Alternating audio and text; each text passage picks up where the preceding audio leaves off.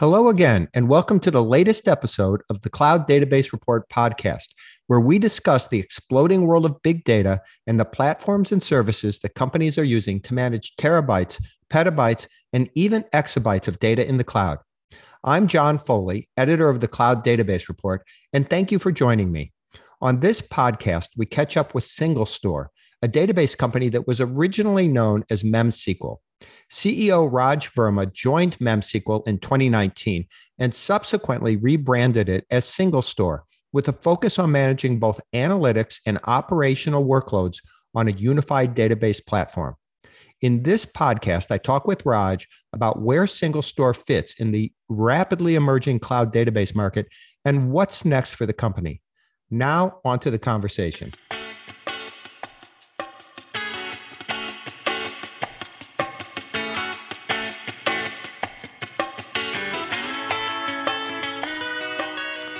My guest today is Raj Verma, the CEO of SingleStore, a database company that is emerging as a primary player in the market with its multi-model SQL database. I should note that earlier this year, I added SingleStore to the Cloud Database Report's list of top 20 cloud database providers. Raj, welcome to the podcast. It's great to talk to you again.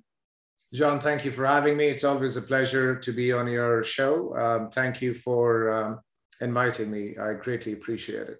Yeah, I'm looking forward to this. Hey, you and I spoke a few months ago, and I know that a lot has been happening over the past few months, and I want to kind of dig into that.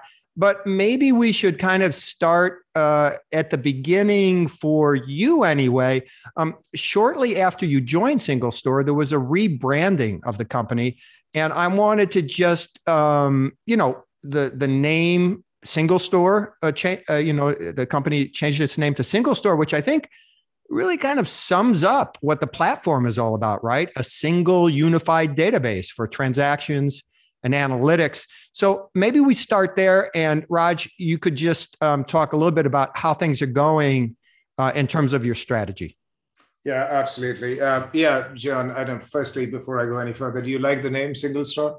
I do. You and I talked about this. Now, you don't really use the term so much universal database, but as you and I discussed, 20 years ago, that was a concept that had been around, and I think you're taking a fresh approach to this.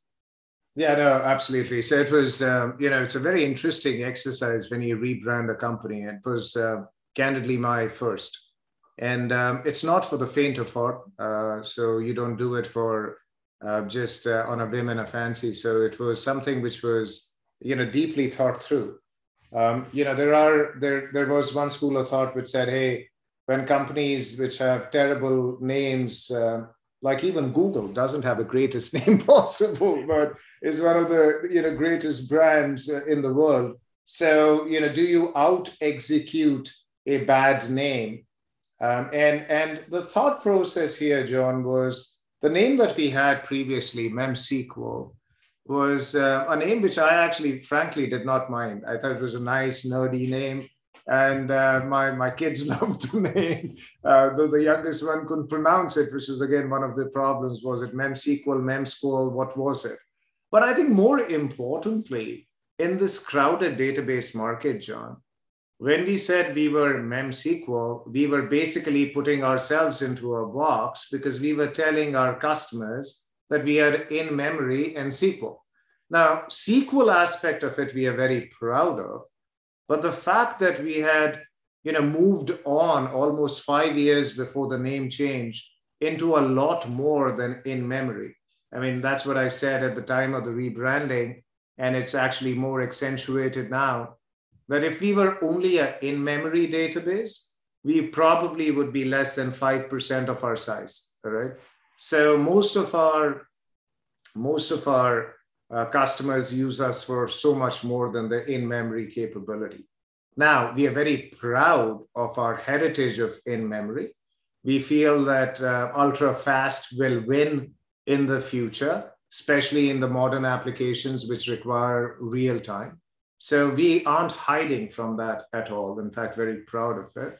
However, we feel that the convergence of workloads and technologies in the future would have a store, a single place where candidly majority of your workloads could reside and prosper. There'd always be edge cases, John, right? And we do not see a world where a global 500 company or Fortune 500 company could have all its data into one single database. However, at the same point in time, I don't think you require 100 different databases to run your business, right? We do feel that enterprises will spend 95% of their database dollars on probably 3 databases in the future. And we want to be one of them. And that's really our aspiration. It also was, sort of steeped in our mission. And our mission is very simple. It is to unify and simplify modern data. And if that is our mission, then SingleStore as a name speaks pretty well to that mission and that purpose. Raj, yeah, that's a great place to start. I mean, you touched on a number of points that I do want to talk to you about. There's kind of the architectural aspect of it, also the performance, the speed, so we'll get into that. But I want to start at a higher level because you and I both go back 20 plus years in the world of data, and you talk about the third era of the database industry, or database 3.0. I think we both go back to database 1.0. So maybe you could talk a little bit about this idea of database 3.0 and how it's different than the earlier generations.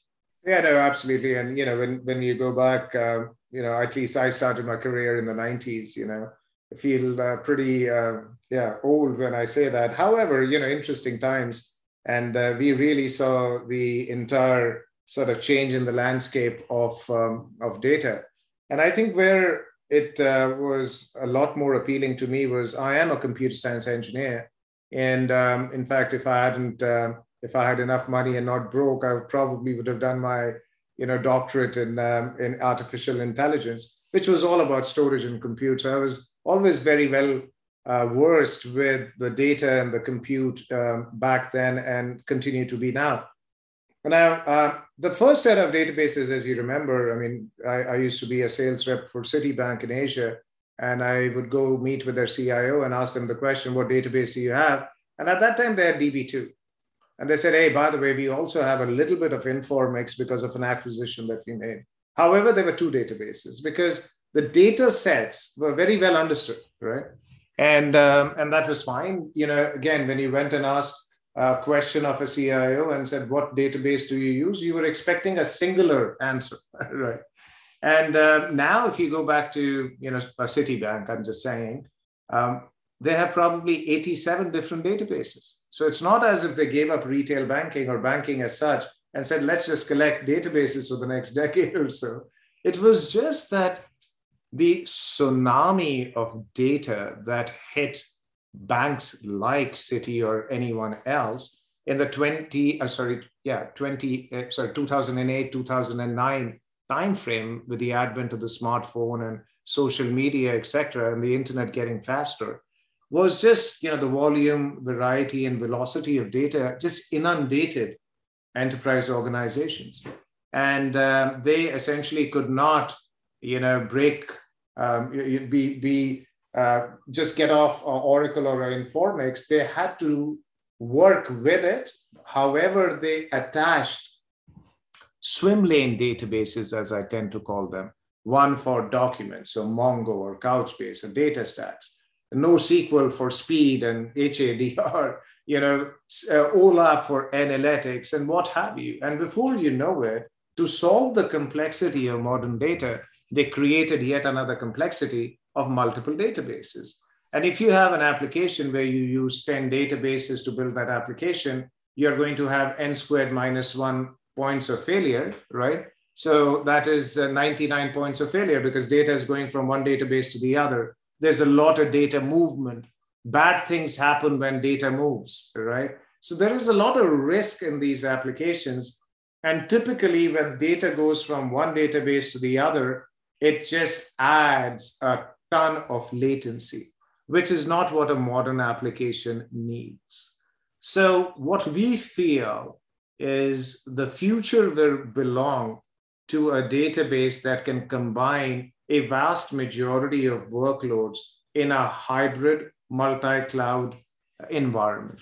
And we feel the functionality of that database, whether it's us or anyone else, is going to be what I call frictionless and ultra fast. So you can get started immediately, and it's ultra fast because the internet is getting faster. The applications need to get faster. We believe that the future will belong to distributed SQL, right? And where you can add compute capacity to make it go faster. We believe that it's going to be hybrid multi-cloud, right? And I think real-time applications will matter, right? And the database will be multi-model and not a one-trick pony. Now, that's what we are betting the future on. That's what we are hearing from our customers, because it just makes too much sense for it not to actually work. Of course, specialty databases will say otherwise. We shall see. Yeah, well, I want to come back to this idea of special purpose versus all-purpose database approach, and the related discussion of database sprawl. But before we get there, let's just talk a little bit about data, because at SingleStore, the last time you and I talked, you talked about the personality of data. We also, SingleStore also talks about data intensivity or data intensive applications. And you already mentioned the 3 V's, right? Volume, velocity, and variety. So we have a lot going on here with data and data types. And so how does SingleStore help with this? Yeah, multiple ways. So yes, data intensive applications are something that, the world is seeing right now. There are so many acronyms right now, John, that I like to probably clarify what a data intensive app really is. What are the characteristics of it? Naturally, large data sets, a lot of data ingest, right? Quick changing data, quick refreshes, naturally scale because of volume of data. And also a lot of concurrency requirements, a lot of users accessing that data at once. And by the way, concurrency and query speeds are related, because if the query speed is high, then naturally the concurrency would be low. They're just inversely proportional. Now that's what we call data intensive applications. And a vast majority, if not 100% of what we call modern applications, which are can't wait or won't wait analytics, require that functionality. And that's what we call data intensive application. Now, if we were to logically go through this, if there is a lot of variety, and as we like to call it, and you reminded us again, the personality of data is ever evolving, all right? Now, when we thought that everything was all sorted, then TikTok just hit us, and the amount of data that is generating is, again, huge. So there's a constant evolution of the personality of data. And that just advocates the point that we have been making, that a multi-model database is what would be required to go forward. Look, Mongo has done exceptionally well, and have deep respect for the way that they have executed. The gospel that they preach is, if you manage your documents, you manage your data. We just respectfully disagree with that gospel. We actually feel that documents are one data type, and data has a lot more personality than just documents. So I do think that multi-model is here to stay. The other is the data is only going in one direction, which is up. And just to be able to store data in the most economical location, and be able to stage data as to hot, warm, cold, right? And find appropriate data residence for it. will require a separation of storage and compute, which again is something that we have, and that is a tenet, going forward for us and for the database of the future. And increasingly speed of response, because you would hear and we hear all the time about this concept of a digital bank.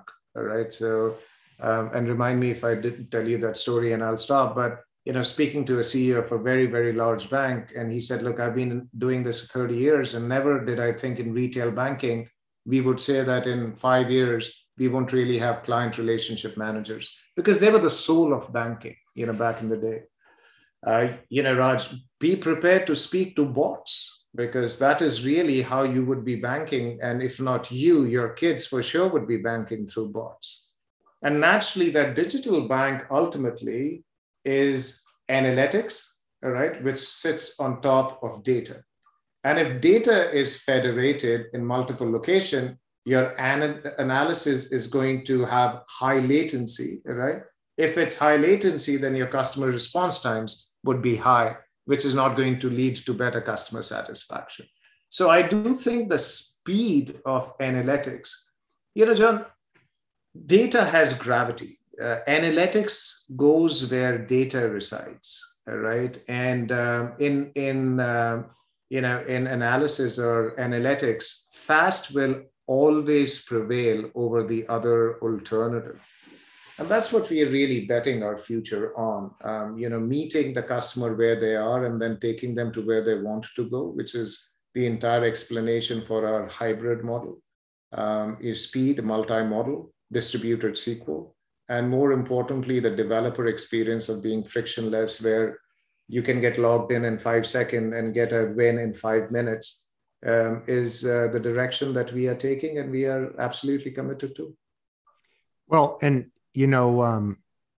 I think you might agree with me that more businesses are increasingly becoming real-time businesses. And you and I talked last time about the service economy and how that kind of drives both data transparency, but also speed, right?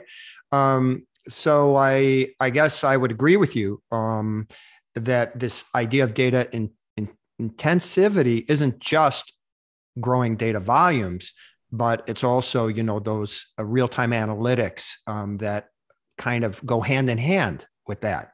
Absolutely right. And the perishable shelf life, it's perishable data, and the shelf life of data is going down dramatically, and the volume is increasing. So without speed, you're going to be done. You know what I mean? And it's a very interesting world that we live in, and I'm so lucky that you and I get to live in the data space. It's very, very interesting. Well, let's get back to this idea of a purpose-built versus all-purpose. I kind of like frame it that way, in simple terms, because one of the pitches with the purpose-built databases is that they give you performance for certain types of workloads. So it could easily be the case, though, that and I think you alluded to this a little bit earlier, Raj, that you could end up with 5, 6, or more different database platforms depending on what workloads you have. So you kind of get this like performance versus sprawl challenge. So I'd like to get your point of view on this, because we see so much activity in purpose-built databases. I mean, every week I see new ones being announced. So how do you answer this trend of these high-performing purpose-built databases? Is SingleStore complementary to them, or an alternative to them, or both? Yeah, I think we are complementary to most, depending on what purpose you serve, right? If you're a graph database, we do not have graph capabilities. So you're complementary to us. But if you're a document-centric database, like Mongo is, or Couchbase is, or DataStax is, we actually don't think that that is a specialty that the world needs. You can use, most of that functionality with us. So in that stage, we are instead of, right? So either or. Now, I know that, as they say, never talk about your business as we are the Uber of, or we are the iPhone of. I get that. However, I think you would remember the time. I love photography, right? And I have kids, and I've spent thousands and thousands of dollars on beautiful cameras. And they're actually a lot better than the camera I have even on my latest iPhone. But I very seldom carry my camera anymore. It is a specialty thing which works beautifully, all right? However, the convenience of having this in my back pocket and it doing 85% of what I need, all right, is just outweighs the built for purpose nature of a camera or I'm sure you had those video cams, right? We have about 20 of them lying around at the house now, right? Never used, right? Yeah, you keep them in a box. You keep them in a box, in a closet, right? Exactly right. And here is the point. I've got 4 kids, and you'd wonder where this conversation is going. But the oldest 19, the youngest is 5, and the amount of film that we have on our 5-year-old versus our 19-year-old is a factor of 20.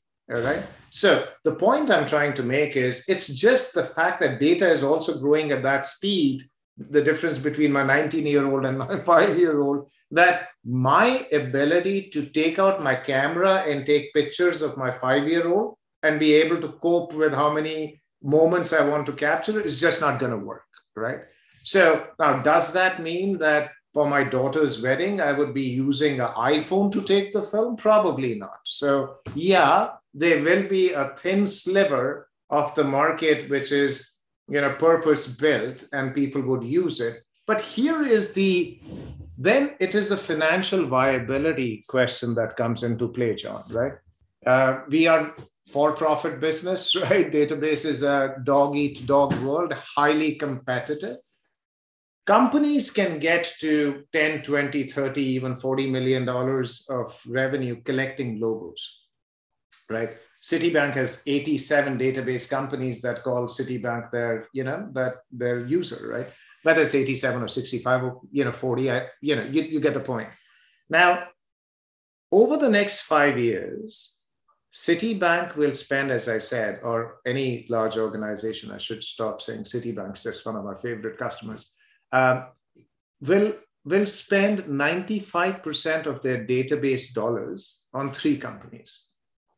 The rest of the 5% might be spread over 10, 15, 20 databases. We want to be the top 3. We don't want to be that long tail, because the long tail will not be a financially viable, independent business, in our humble opinion. Yeah. Well, okay. So that speaks to my question about purpose-built versus all purpose. Now let's talk about database sprawl, because you mentioned earlier, solve complexity by creating more complexity. And I think it's been true in my career covering enterprise environments that there continues to be a lot of complexity, right? And with that comes all kinds of different challenges, talent, cost, architecture, and the list goes on. So I guess maybe you could spend a minute or so on this idea of the SingleStore model being a way to address the data sprawl. Yeah, and I think the complexity that the database sprawl, which just for the listeners who might not be familiar with the database sprawl concept, is just organizations having a sprawl of databases that they use to build applications, thereby, having a lot of risk involved, a lot of data movement, a lot of ETL, and all the rest of it, right? Now, there is a nuance about the database business, John, which I think you would agree with me on. I guess I'm making it very hard for you not to agree now, but we'll see where you're going with this. Exactly. We are one of the unique segments of the enterprise software where a architect or a database architect, administrator, DBA, identifies not by domain, but by vendor. Right? I'm an Oracle DBA. I'm a Mongo DBA. I'm a Couchbase DBA, or, so they essentially have the vendor in almost their title. All right. Now, if you have X number of databases, right, you would have X number of independent teams that are working on that, I won't say little or big, but that database per se. So if an organization has, call it 30 databases, it will have 30 independent teams that are working on 30 different databases, unlike cybersecurity for that matter. Now, whether I'm using CrowdStrike or Zscaler or Palo Alto Network, right, I could have a security team that sort of oscillates between the three, right? That is one of the reasons why this database sprawl has a nuance to it like none other, all right? And that's why organizations are saying not only is it more expensive by way of the risk that the application has, by the lack of, or the latency that it adds because of multiple databases, not only is it bad because of a lot of data going to and fro, a lot of points of failure, but it's just way too expensive to manage by way of manpower. And also, if a key member of any one of my 30 team leaves, my risk profile just goes through the roof, right? So, look, the fact is this convergence of databases is a foregone conclusion, in my opinion, right? Naturally, there will be a lot of noise in the market for the next couple of years, but I am fairly confident that there would be a massive consolidation in the database space. And the third era of databases would be what I said: ultra-fast, multi-model, distributed SQL, and real-time applications for modern applications. Now, Raj, hey, look, I believe that there has to be, kind of a rationalization here of these sprawling data estates. I guess my next question would be, where are we on in moving this direction? Early stages? Are you seeing, businesses kind of making this a priority now? I would provide some empirical evidence. So the short answer is absolutely yes, vehemently yes. All right. And sort of the trend that, you should look into, by the way, I was reading an article about these trends and how these unique things actually provide a perspective on trends. It was, I think, Alan Greenspan saying that he knows a recession is coming because the sale of men underwear is down. And that's been the biggest indicator of recession in previous times. Now, similar trend that you start to see is 2 years ago, if you went on LinkedIn, John, and you typed Chief Data Officer, you'd probably get 500 responses back. Now you go type Chief Data Officer, you'll get about 25 to 30,000, right? Sometimes a chief data officer is not working in the office of the CIO, but directly to the COO or even the CEO. They are there not to maintain the infrastructure, which is now the domain of the CIO, right? But to be the most efficient and optimized version of their data estate, all right, or help build the most optimized version of their data estate. And they start by saying, how do I reduce the complexity so that I can get responsiveness from the data estate, all right? And one of the first things that they are talking about is a simplification of the architecture, all right? And by the way, we can second guess people who created this complexity. What option did they have? It was just the way change happened. You're going from a DB2 to a modern database. You aren't going to do it in a month. You had to sort of band-aid the existing database for a few years and then make a switch. All right. So I, for one, don't know of a single organization, we've got 250 customers, over 250 customers, which is not looking at simplification of their data estates. And as part of that simplification is the rationalization of the technologies that they use. And as part of that, the first thing that they look at is how many databases am I, using to build an application, which is a revenue generating, customer satisfaction related application, and how good do I feel about its viability into the future. Raj, one of my favorite things to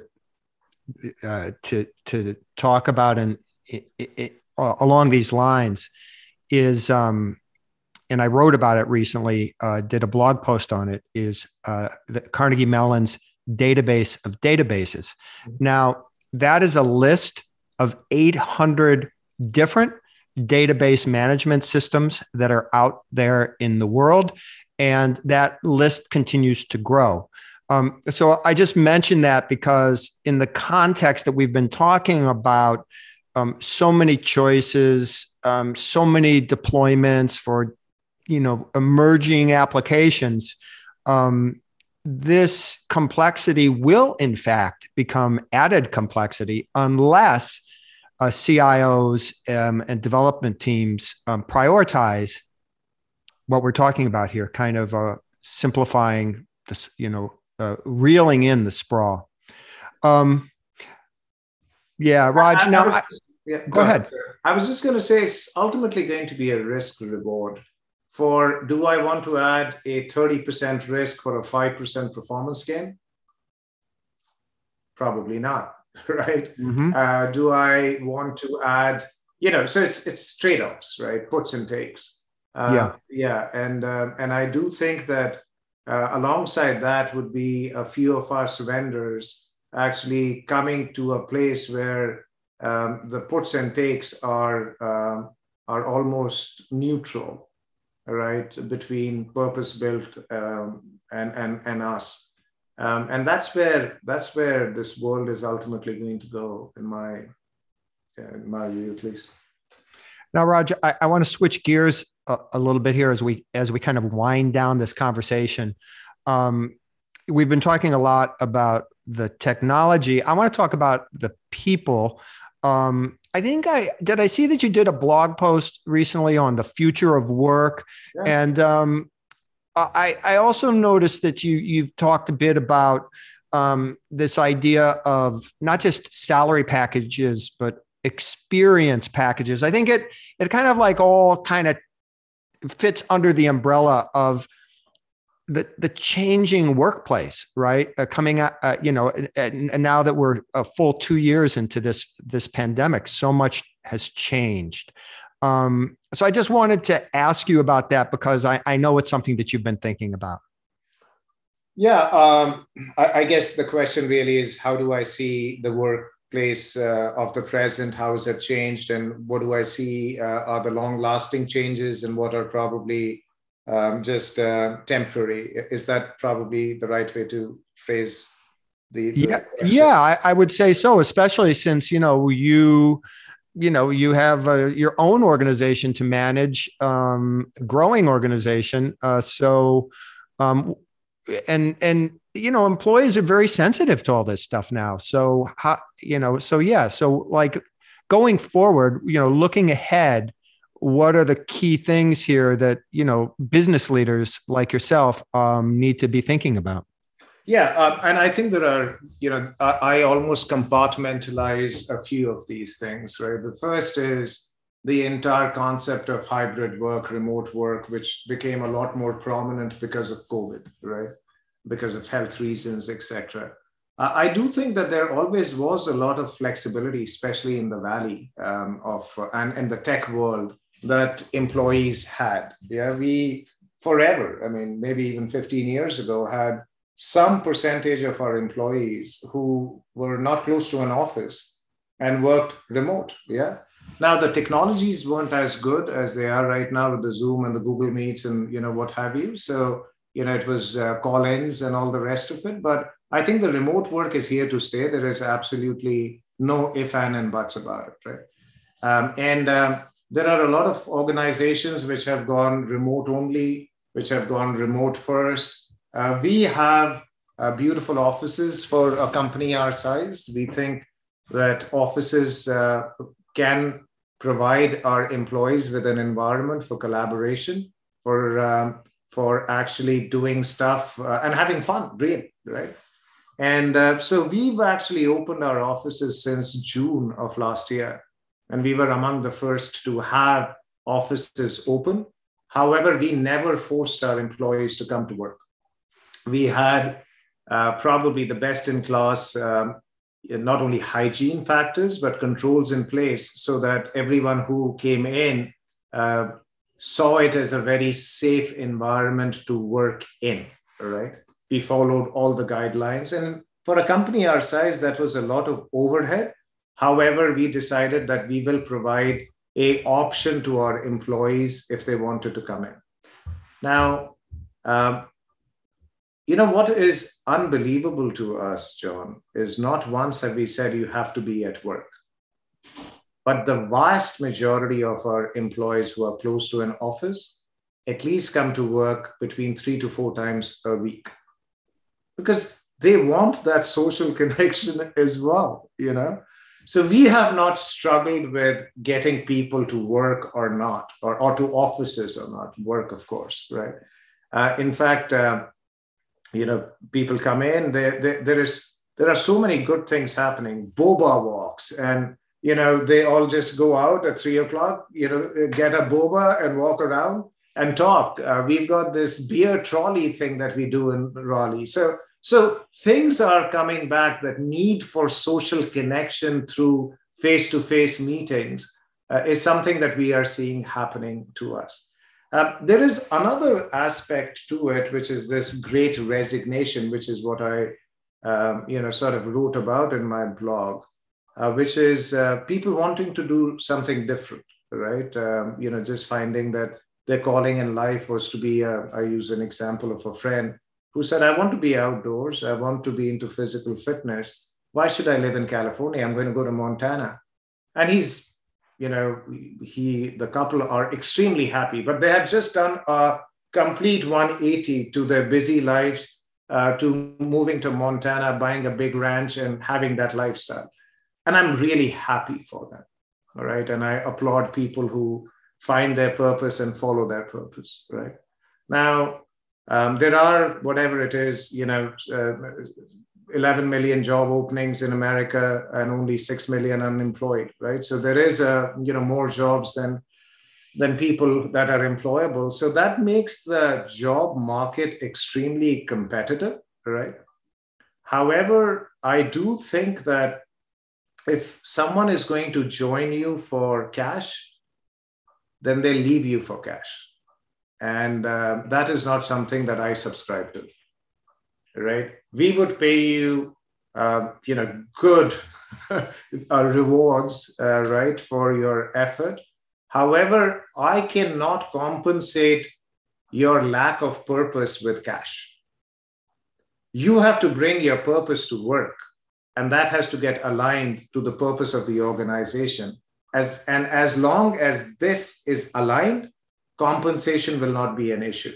That is how I lens this great resignation, right? do people use this? Some of them use this to see how much money can they make in the short term. All right, sure they do. All right, they're just not the people we want to attract. So we've not had an issue hiring. Retention has not been an issue for us. And that is because most of our hiring is referred hiring by people who come in who have a great time, experience the culture at SingleStore, which is high accountability, getting to do stuff that they never get to do in a Snowflake or a Facebook or a Google, all right? And it's just they find it rewarding, and we offer them a growth platform where it's okay to be vulnerable when you are stressed and get out of your comfort zone because you're enveloped with a culture of nurture and love. And that's what we are focusing on. And I do think that the talent that is emerging in the years to come is going to be a lot more talented than John, you and I ever were. The average intelligence in the world, the IQ in the world is increasing by 4.8% annually.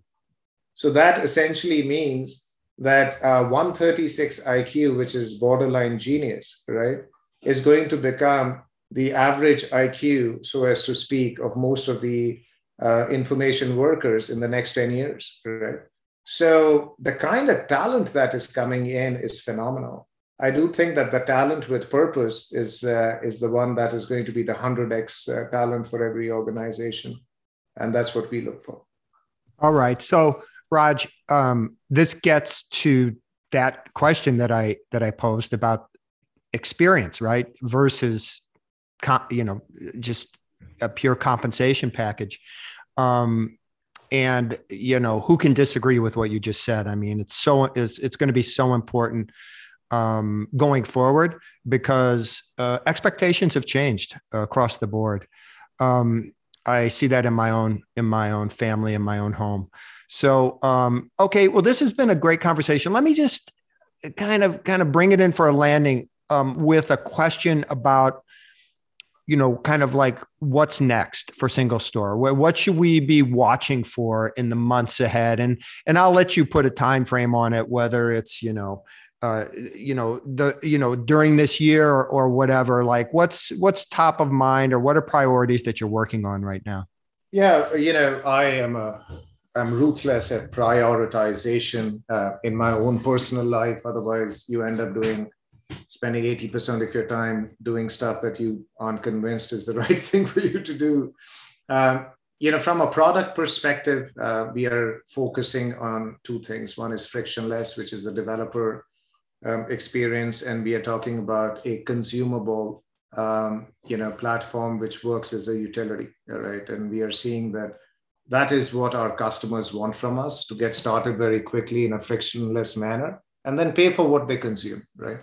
And we are already there for the most part on the consumption model, and the frictionless is an evolving journey, and we see frictionless in really three aspects. One is backend as a service. The other is migrating tools and serverless, and the third just being the experience and the UI and all the rest of it. So those are three things that we are working on. As one of the steps towards that, not only have we separated, compute and storage, but we have also separated compute and compute, which is something that we would be releasing in the June timeframe, where you can run analytics on one stream on the same set of data, and on the same set of data run transactions. So you can have your screen divided into two, where on the same set of data, you're running transactions and analytics, again, happening at the same time. No other platform that we know of does that. And then you can keep adding, data sources to it and see how the analytics change with, addition of every data source, and be able to do deeper analysis in real time, right? So that is something that I'm superbly excited about. The consumption model, where you can actually, of course, it's table stakes in terms of elasticity, how you can bring it up, bring it down. Serverless, where you can get started immediately, is expected at the end of the year. And the big thing that we have always been talking about is the convergence of OLAP and OLTP into one platform with system of record functionality like active-active and two-phase commit, which again is something that we should be releasing at the end of the year. So with system of record, 100% compliance to system of record with a consumption-based model, with a frictionless developer experience. And most importantly, our three-tier storage structure, which makes us ultra fast and ultra economical at the same time, right? Because of memory, disk, and object store. We are very, very optimistic about our future. And I've just hired a great team to lead our product and engineering. Shirish Tota from Microsoft and Yatharth Gupta manage our engineering and our product. And both of them are uniquely qualified to lead the next chapter of our growth. And they are reporting directly to me now. So I'm getting a lot closer to the product going forward. I'm superbly excited about it. And as an entity, SingleStore, we would probably double the size of our employees. So we are about 370. We should end next year at not quite double, but about 650 employees around the globe. When I got here about 3 years ago, we were only an American entity. We've got 11 entities around the world now. But most importantly, we would determine our success by how much of an impact we've had in our customers' day-to-day life. And we are beginning to see large 8-figure deals coming our way and we are becoming the dominant database in Fortune 100 companies, not even the top 3, but like the top database there. And we'd like to see our customers benefit from the technology that we put together over the last decade or so, and continue to add value to them. Well, Raj, best of luck with all of that. I mean, those are some big, ambitious goals that you've just outlined. I think you used the term audacious last time we talked months ago. So I can see that SingleStore is still, growing and aiming for bigger and better things. And we'll be watching. I certainly will. And I did a blog post just the other day when you added the new leaders to your team on the engineering side. So well done there. I think that's a good point to end on here. It's been a great conversation, as always, with you. So best of luck to SingleStore on the path ahead, Raj. Thank you, John. It's so much fun talking to you, as always. Thanks for your partnership and thanks for your leadership that you provide to the data space per se. I think your commentary on it is very, very interesting and very well informed. So as a student of the data space, we owe you a lot of gratitude. So thank you very much and stay safe and well. Well, that's kind of you. Thank you so much. That's it for this edition of the Cloud Database Report podcast. I want to thank my guest, SingleStore CEO Raj Verma, and remind everyone that you can find the Cloud Database Report and this podcast on Substack, as well as on your favorite podcast channels. Thanks, everyone.